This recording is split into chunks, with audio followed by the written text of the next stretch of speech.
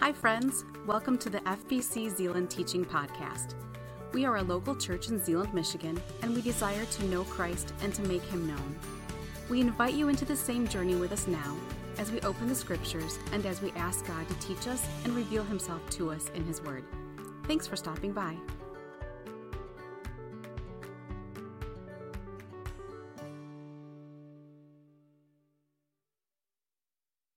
Amen. Well, good morning, everyone.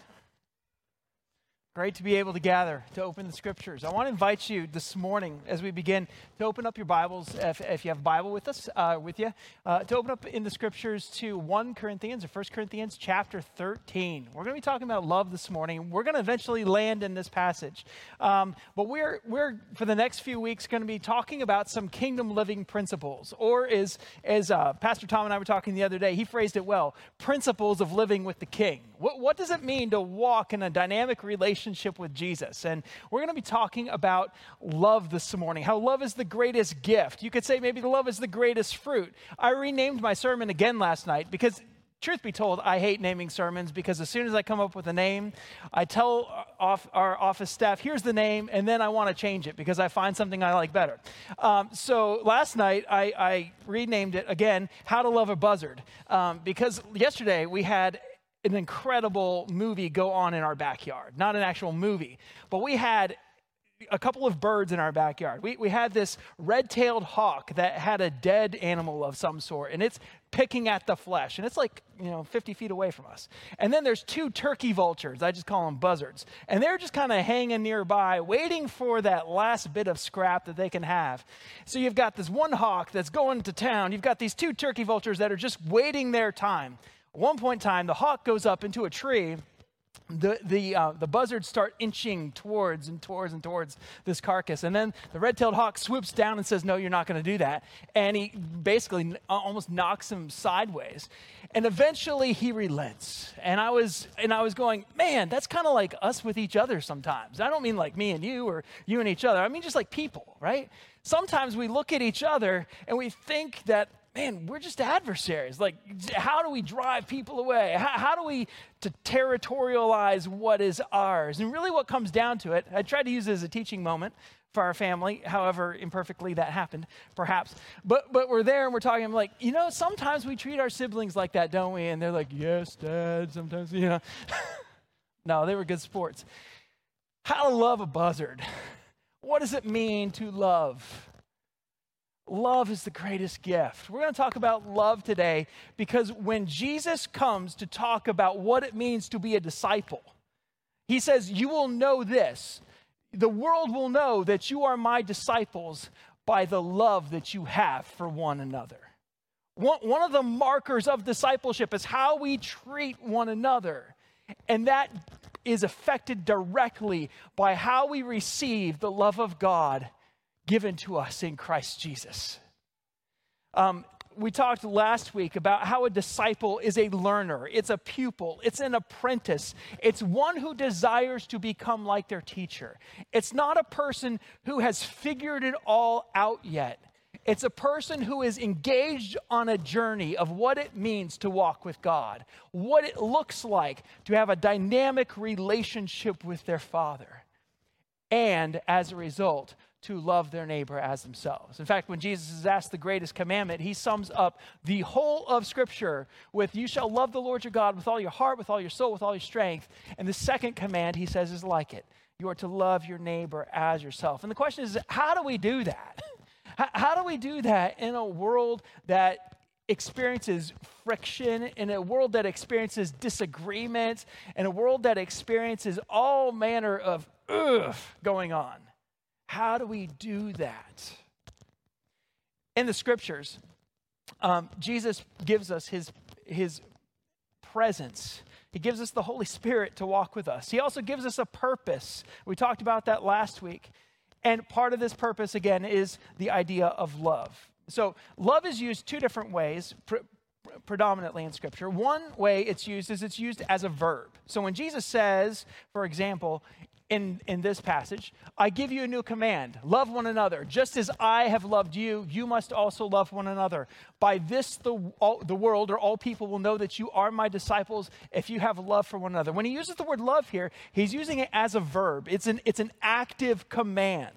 It's an active command. And Jesus is actually revealing the Father's heart for people. And this is a passage that is dropped into what we just celebrated with all the Good Friday and Easter stuff. Because Jesus gives this word to his disciples as he is getting ready to be betrayed. And he says, I give you new command. Now, what's new here? The command to love is not a new command. The command to love God, Deuteronomy 6. The command to love your neighbor as yourself, Leviticus 19. Right? It's an old command, but what's new? He says, he clarifies it to tell us what's new. He says, just as I have loved you. What he's doing is he's giving action to what love looks like.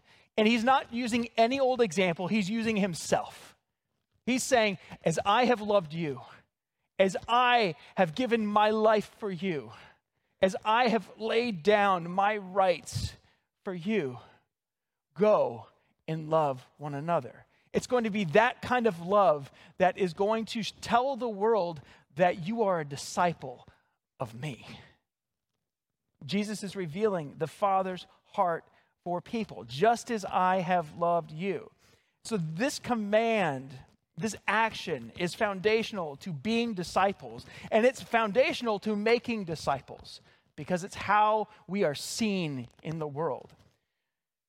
I love the way one writer puts it. He says, God intends love to be the primary action for disciples of Jesus because it's something that they've experienced.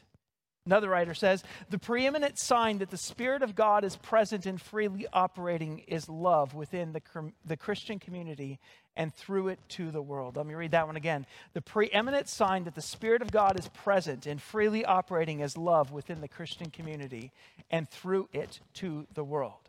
So love is always something that we receive and something we experience from God, but then it goes out then to our family, it goes out to our church family, it goes out then to our neighborhoods.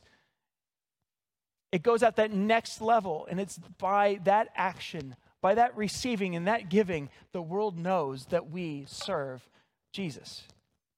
But there's another way that love is used. It's used as a noun. Okay? So verb, action, noun, person, place, thing, or idea. There's your grammar, a little bit for you today. And I love the way that one of my former pastors that I got to serve under defined it. Some of you know this definition. Love, Pastor Mike Ferris used to say something like this, is a decision. All right, so he's defining the noun, but here's how it's described. It's a decision. It's an act of the will to bring to bear all the resources you have to meet the needs of someone else without expecting anything in return. If we were to give a simple definition of love, this would be a good simple definition of love. It's a decision, all right? Love, the noun, is a decision. It's an action. It's an act of the will. It's a choice to bring to bear all the resources you have to meet the needs of someone else without expecting anything in return. And when Paul writes his letter to the Corinthian church, he's writing a letter to a group that had love all twisted. There's actually probably at least 4 letters that go on back and forth between Paul and the Corinthian church. He had spent some time there, and then he continues a ministry of correspondence. And we have 2 of those letters. 1 Corinthians is one of those. And his Corinthian ministry was really hard. It was a challenging place to learn to walk out of love. Paul spent some significant time there, and he engaged with these believers because he wanted them in their Roman context. They're in Greece, but it's a Roman colony. He wanted them in their Roman context to model and to live out what would be a demonstration of God's grace and God's goodness to the world, and that's love. One writer describes the Corinthian community this way. He says, if there is an all-single encompassing problem exhibited by the members of the Corinthian church, discernible in the letter, he says it might be unbridled and arrogant self-promotion. It might be unbridled and arrogant self-promotion, because one of the things that kills love quickly is self. Now, I'm not talking about having a healthy and a biblical view of yourself. Like some of us here struggle to value ourselves the way that God values us. We always have to have that right.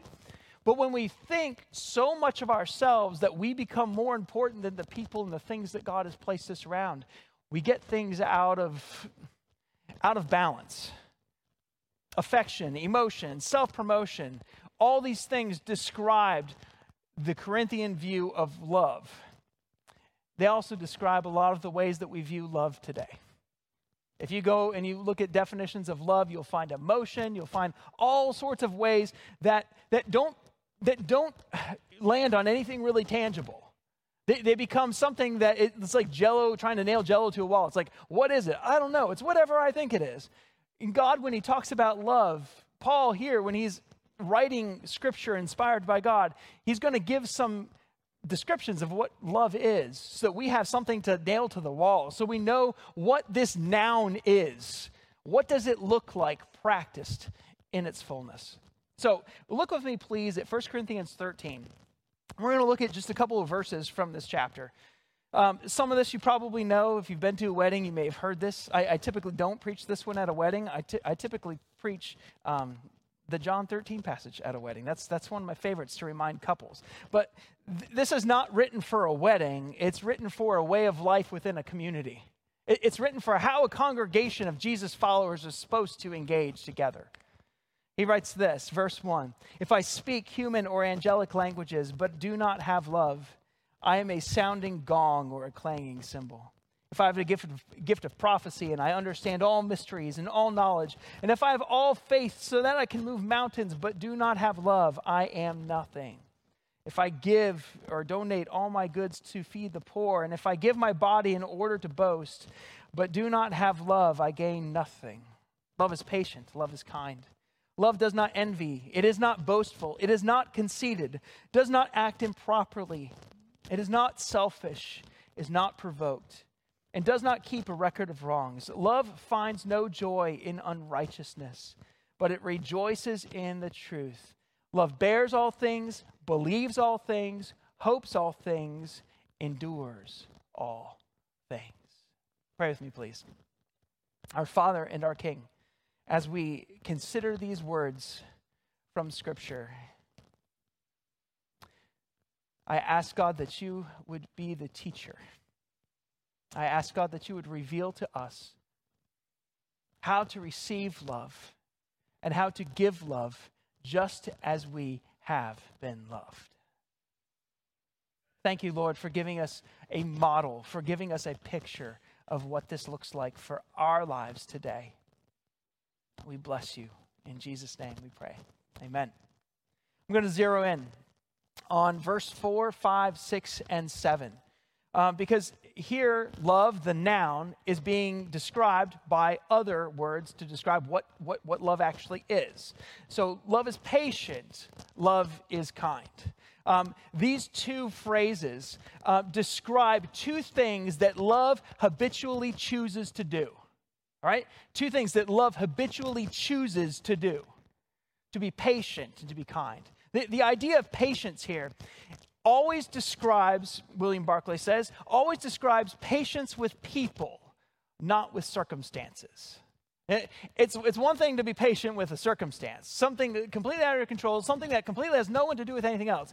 Paul's talking to people here about people, not just circumstances. And Barclay says, this is describing how we act with people. The 4th century church father, John Chrysostom, once said that this is a word used of those who are wronged and who have it easily in their power to avenge themselves, yet choose not to do it. They're people who exercise, who practice, who intentionally seek to love with patience. When they could allow emotion to rise up, they go to God and they're remembered how God has been patient with them. And they say, Lord, would you help me to be patient? Because that's what love does. That's what love does. It's patient. Love is also kind. You could translate the word kind as merciful or showing undeserved generosity. It's expressing something to someone who does not deserve it, right? Kind isn't just, oh yeah, you're the nice person to the people who are nice to you. Kindness has to do with expressing mercy to people who, by all earthly standards, don't deserve it. It's a word that's actually used in Ephesians chapter 4 when it talks about how God shows his kindness towards us when we were enemies of Christ. It's something that goes beyond just the, oh, be kind to your sister, be kind to your brother, be kind to your spouse, be kind to your friend. Show mercy. Show undeserved generosity. Go the next level to show someone that even though they may be an enemy, you call them a friend. Two things love habitually chooses to do. It chooses to be patient, and it chooses to be kind. Elsewhere, Paul talks about how we have gifts that come from the Spirit, or fruits that come from the Spirit. A couple of these fruits are the fruit of the Spirit is love, joy, peace, patience, kindness. Love, peace, patience, kindness. All these things are something that the person who expresses them in their life cannot do on their own. They can only do when they're attached in a relationship with a God who has said, can I help this abound in you? Can I cause this to become something in your life that goes beyond every human thought and understanding and experience? Two things love habitually chooses to do: patience and kindness. Verse 4, it talks about how love chooses not to act certain ways. In other words, love is incompatible with these three things. It says it doesn't envy, it's not boastful, and it's not conceited. The word jealous or envy here means to be negative over someone else's achievements or success. To be negative over someone else's achievements or success. Have you ever experienced that feeling? Like, they got the starting pitcher spot. Oh, if you're a baseball player. Oh, they got the promotion and I didn't. Oh, they experienced that gift from someone. Jealousy or envy is wanting something that someone else has and just being envious over it or being negative over it. Love chooses rather to bless in those cases. To brag or to be boastful. Okay, so love chooses not to act jealous or envy. It also chooses not to brag. This refers to an action where you praise yourself. And actually it refers to the idea of being self-sufficient. All right? It's not just saying I'm the best. That's actually what arrogance is. Bragging is saying I'm the best and I don't need you. It's a word that's used in chapter 12 of 1 Corinthians. Where Paul he's talking to the church, and he's describing the church as like a body. You know, there's parts that are a hand, and there's a foot, and there's a mouth, and there's an ear, and how every person has been gifted by God to do certain things and to engage in a family in a certain way. Paul's making the case, you and I, we were built to be a part of a body. We were not built in fashion to be Lone Ranger Christians. In fact, I need you. You need me. For the glory of God and for the furthering of his kingdom, what marks Christians a lot of is their community and how they engage with one another, how they reach out to the people around them. Bragging is saying, I don't need you. I can do this ministry myself. I can be Jesus over here and not be Jesus in like a literal way, but I can be the hands and feet of Jesus. It recognizes that we need each other. It's an important reminder for us. You know, verse 21 of chapter 12 says, so the eye cannot say to the hand, I don't need you. Or again, the hand can't say to the feet, I don't need you. To brag is to say, I'm sufficient in myself. Arrogance, however, or conceit, is to have inflated thoughts of one's self-importance and to seek attention without humility. To seek attention without humility. There's a character in the kids' show, Thomas the Tank Engine. Any Thomas the Tank Engine fans in the house? All right, we got a couple. Fantastic. And I can't remember the character's name. You can help me out if you remember. But there's one who says, I am super important. Is it Spencer? I can't remember.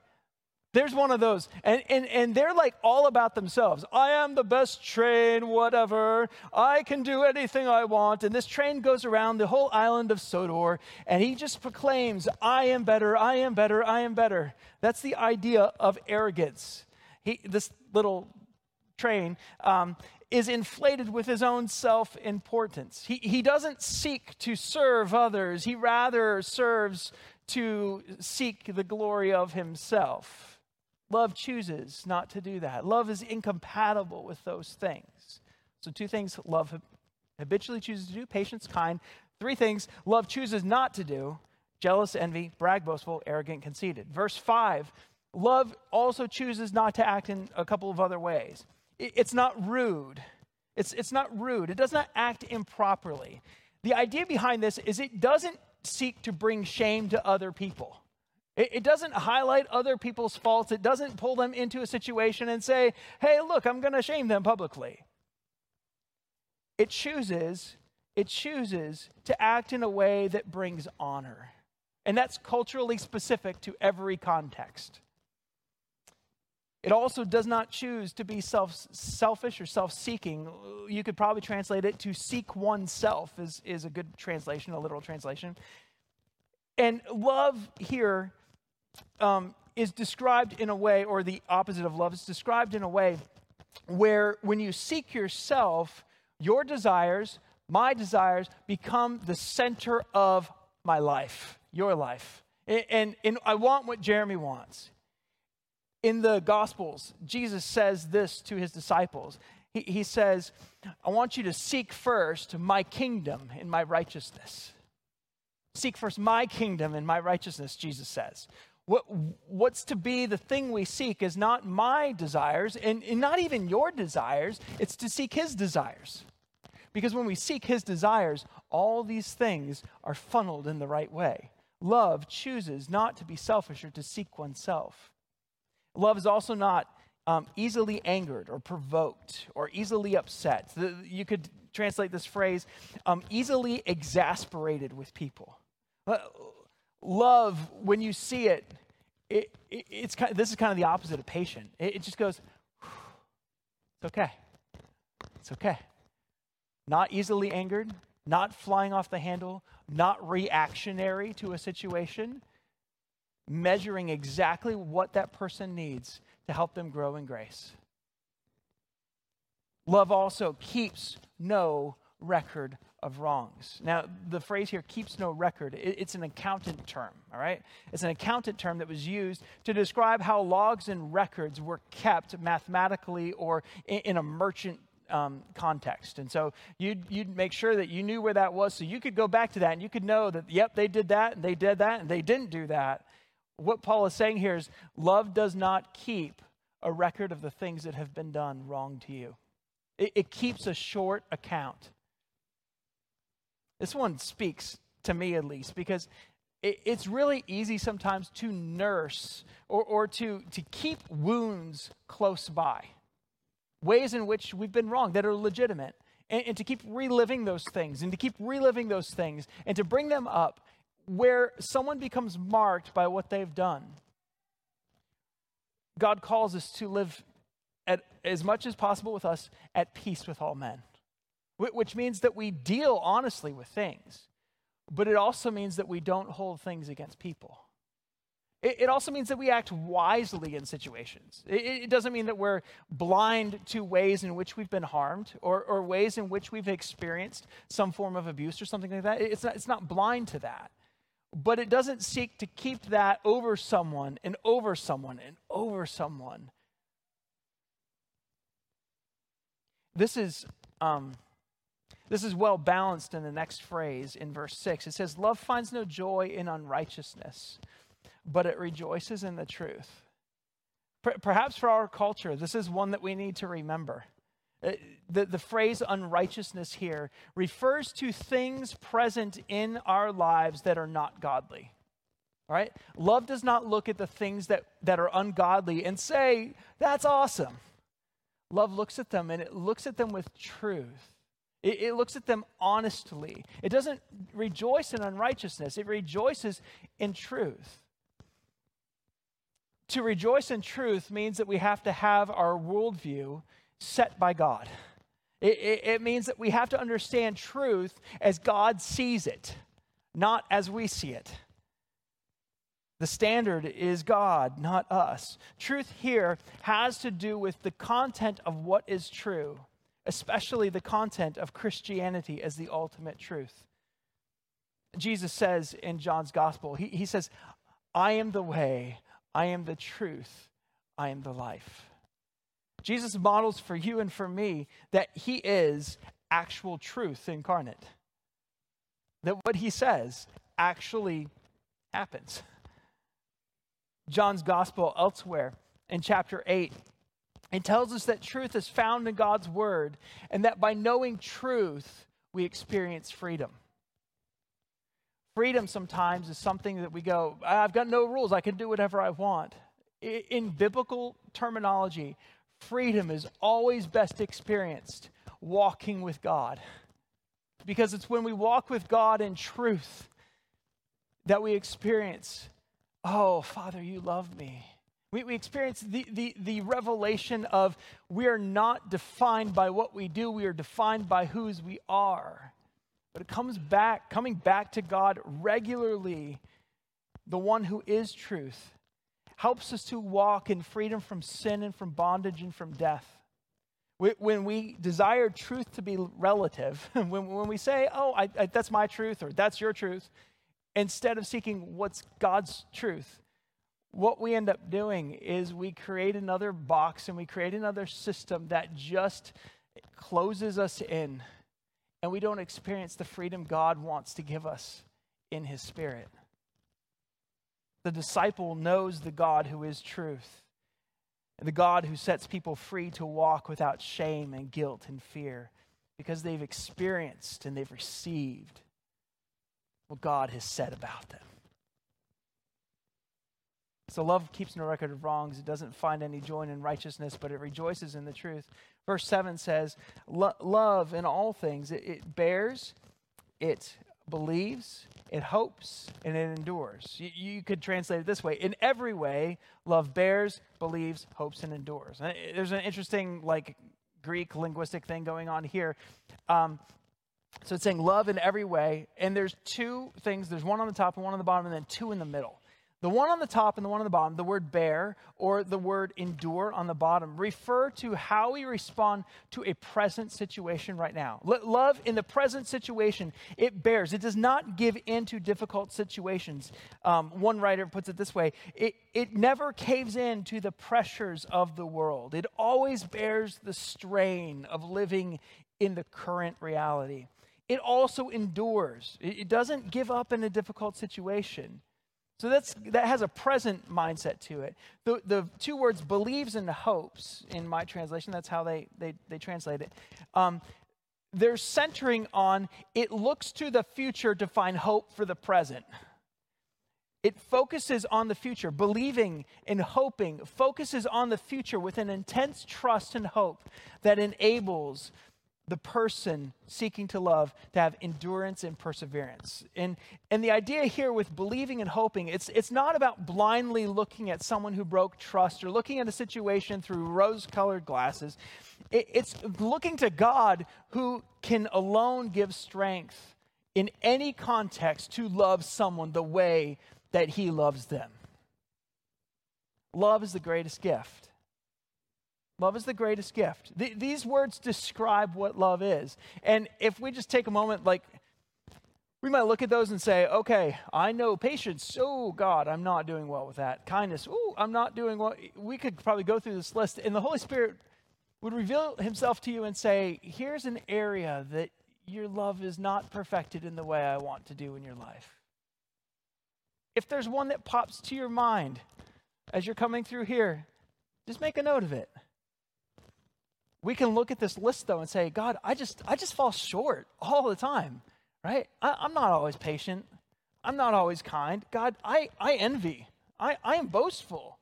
I'm conceited. I sometimes act improperly. And you kind of go through all these things. This is the ideal.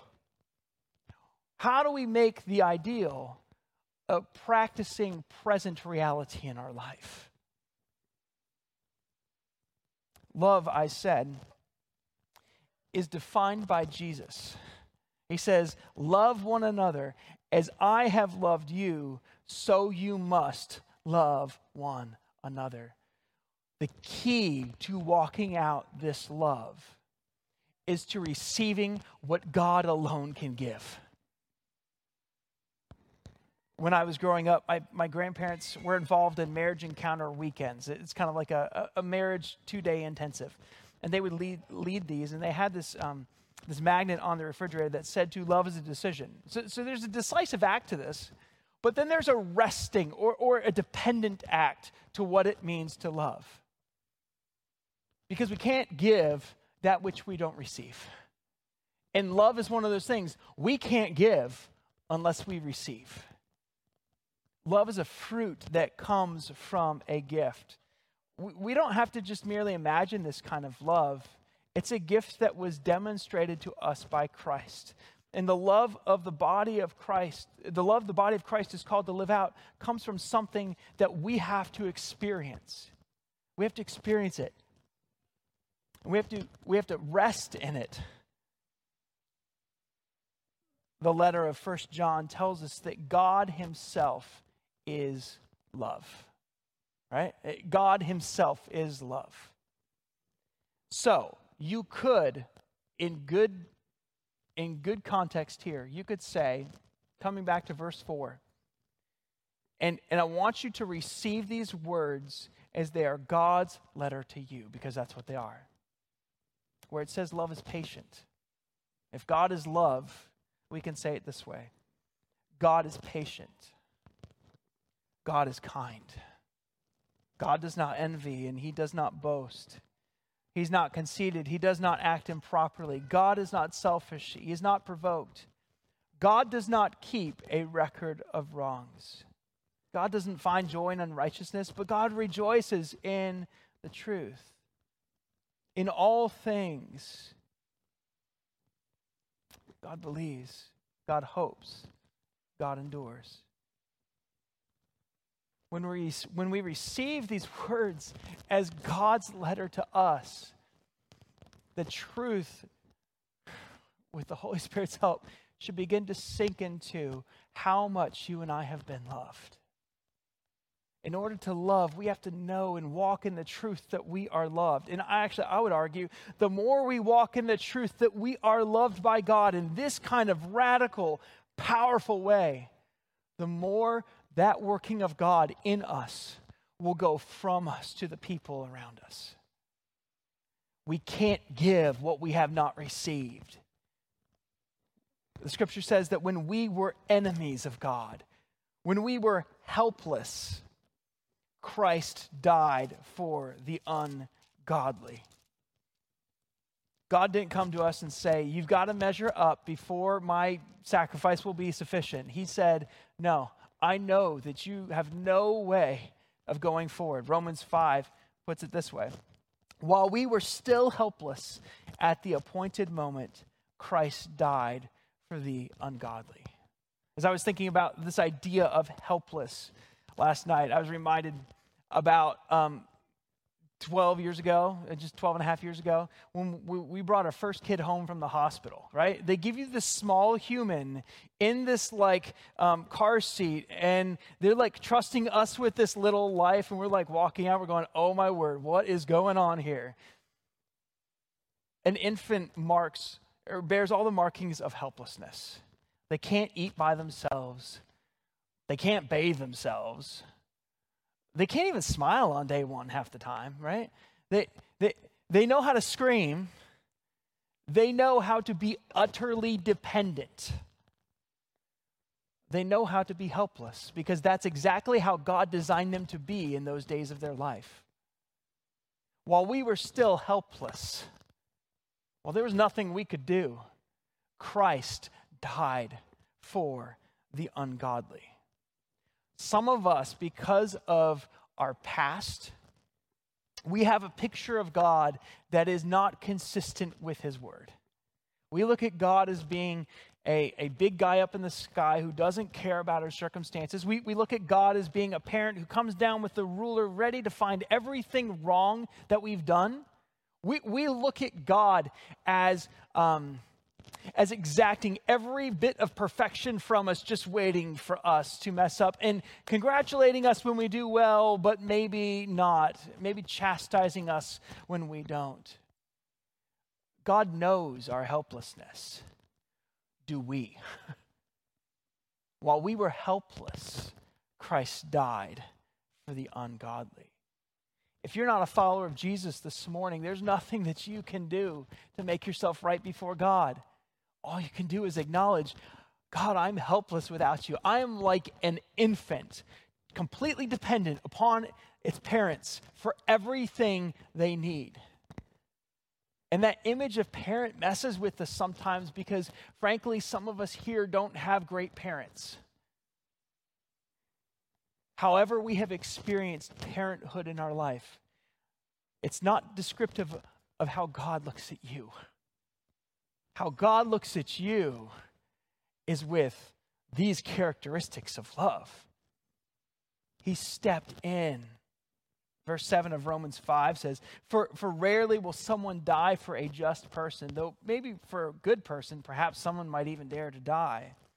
This describes God's love for you and for me.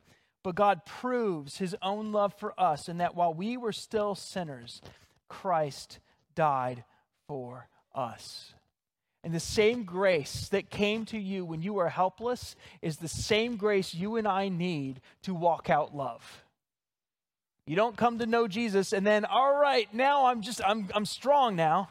No, it's a complete and utter dependence, a dependency walk with God all the days of our life. While we were helpless, Christ died for the ungodly, and Christ proves his love for us by dying for us while we were still sinners. Here's one of the ways I like to look at love. Anybody know where this is? Oh yeah, I heard it. Good. Niagara Falls. A couple years ago, before the world went crazy, my family and I and our extended family went on vacation. We stopped by Niagara Falls. We did the boat tour. Now, when you're at Niagara, like there's so much water coming down. It's just coming. And if you stand up by the river, you're like, oh, this isn't too bad. And the closer you get to the falls, you're like, okay, there's a little bit more mist. You get out in the water, and you're a couple hundred yards away, and you begin to feel the spray. I decided not to show you the selfie that I took of me in like one of those weird-looking poncho type things. It's just hair was weird and all that kind of stuff. But you're a couple hundred yards away, and you're feeling the mist coming off this thing. As the boat gets closer, you're feeling more and more mist. Depending on how that boat driver wants to turn, he can get you really wet if he wants to. I don't think the boats do this, but if you were to go up super close to that water, what you would feel is utter pounding water down upon you. And it just keeps coming, and it just keeps coming, and it just keeps coming. We sang earlier, the love of God is greater far than tongue or pen can ever tell. I love the last verse of that.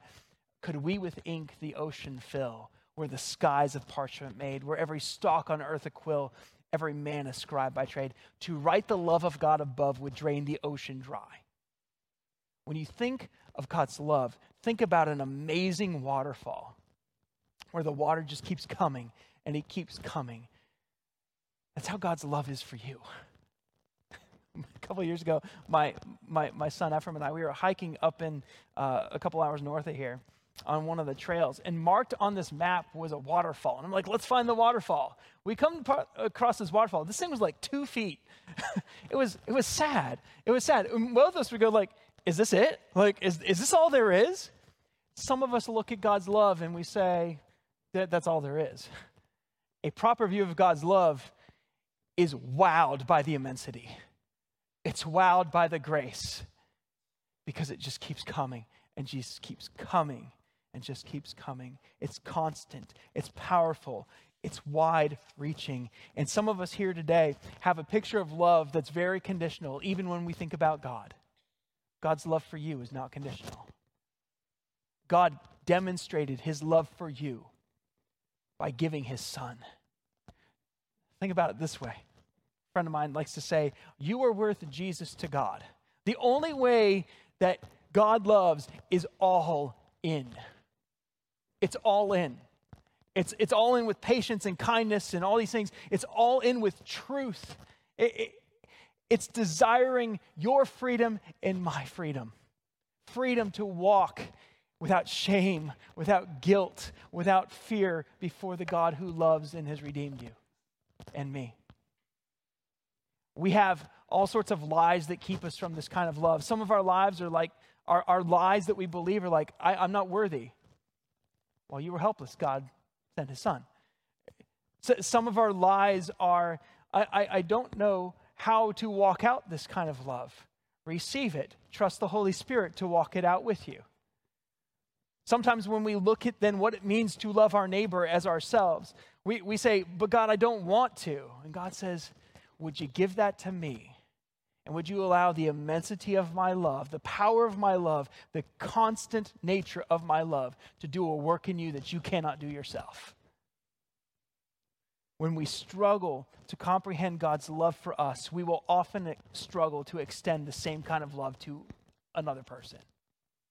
If you're having a hard time loving someone in your life, would you go back to God and say, God, would you remind me of the power of your love? The love that sent your son. What do we do when we struggle to love? What do we do when there's a buzzard and we want to just treat him like a buzzard instead of like a brother? Go to the Father, boldly approach him because of Jesus. Hebrews 4 says that we can come right into his presence because of Jesus. You don't need a priest, you don't need a pastor, you just need to go to God and say, God, here I am. Go to the Father and thank him for loving you without condition. Ask him to teach you what that means, because we all have a past in which we're trying to recover from. Say, Father, what does it mean? Help me understand the depth of your love and how you love me without condition. Thank him for doing that and ask him to reveal himself to you there. If you're struggling to love someone today, maybe they're a friend who you have a fractured relationship with. Maybe they're a son or a daughter. Maybe they're someone who's an enemy in your life. Present that person to God. Say, God, you know my struggle with them. God, help me to love them like you love me. Help me to love them like you love me. Be reminded that God loves them the same way he loves you. All in. All in. Acknowledge to the Father, it's hard for me to love the way that 1 Corinthians 13 describes. But acknowledge your dependence. Say, God, would you help me to walk this out? Because without you, there's absolutely no way I'm walking that out. We're not in this alone. We're in this together as a community. We're in this together with God, who wants you to know today you are unconditionally loved. And that same unconditional love, he wants you to be a conduit of to the people he has placed in your life and in mine. Would you pray with me, please? Our Father and our King, as we turn our hearts now to communion, we're going to celebrate what it means that you have loved us. Thank you, God, for going all in. You do not love half-heartedly. You do not love in part. You love in complete, utter fullness, something which my mind cannot fully comprehend. But God, I pray that you would help our hearts to understand that, to receive that, so that we can, by your grace and with your help, only with your help, God, that we can walk out this kingdom living principle to love one another just as you have loved us. We pray for your glory and for your fame and for your renown. In the name of Jesus we pray. Amen. Thanks for listening. We hope that what you heard inspires you to take the next step in your faith. If you have questions about this message or would like more information about our church, we invite you to check us out at fbczeeland.org or call us at 616-772-4377.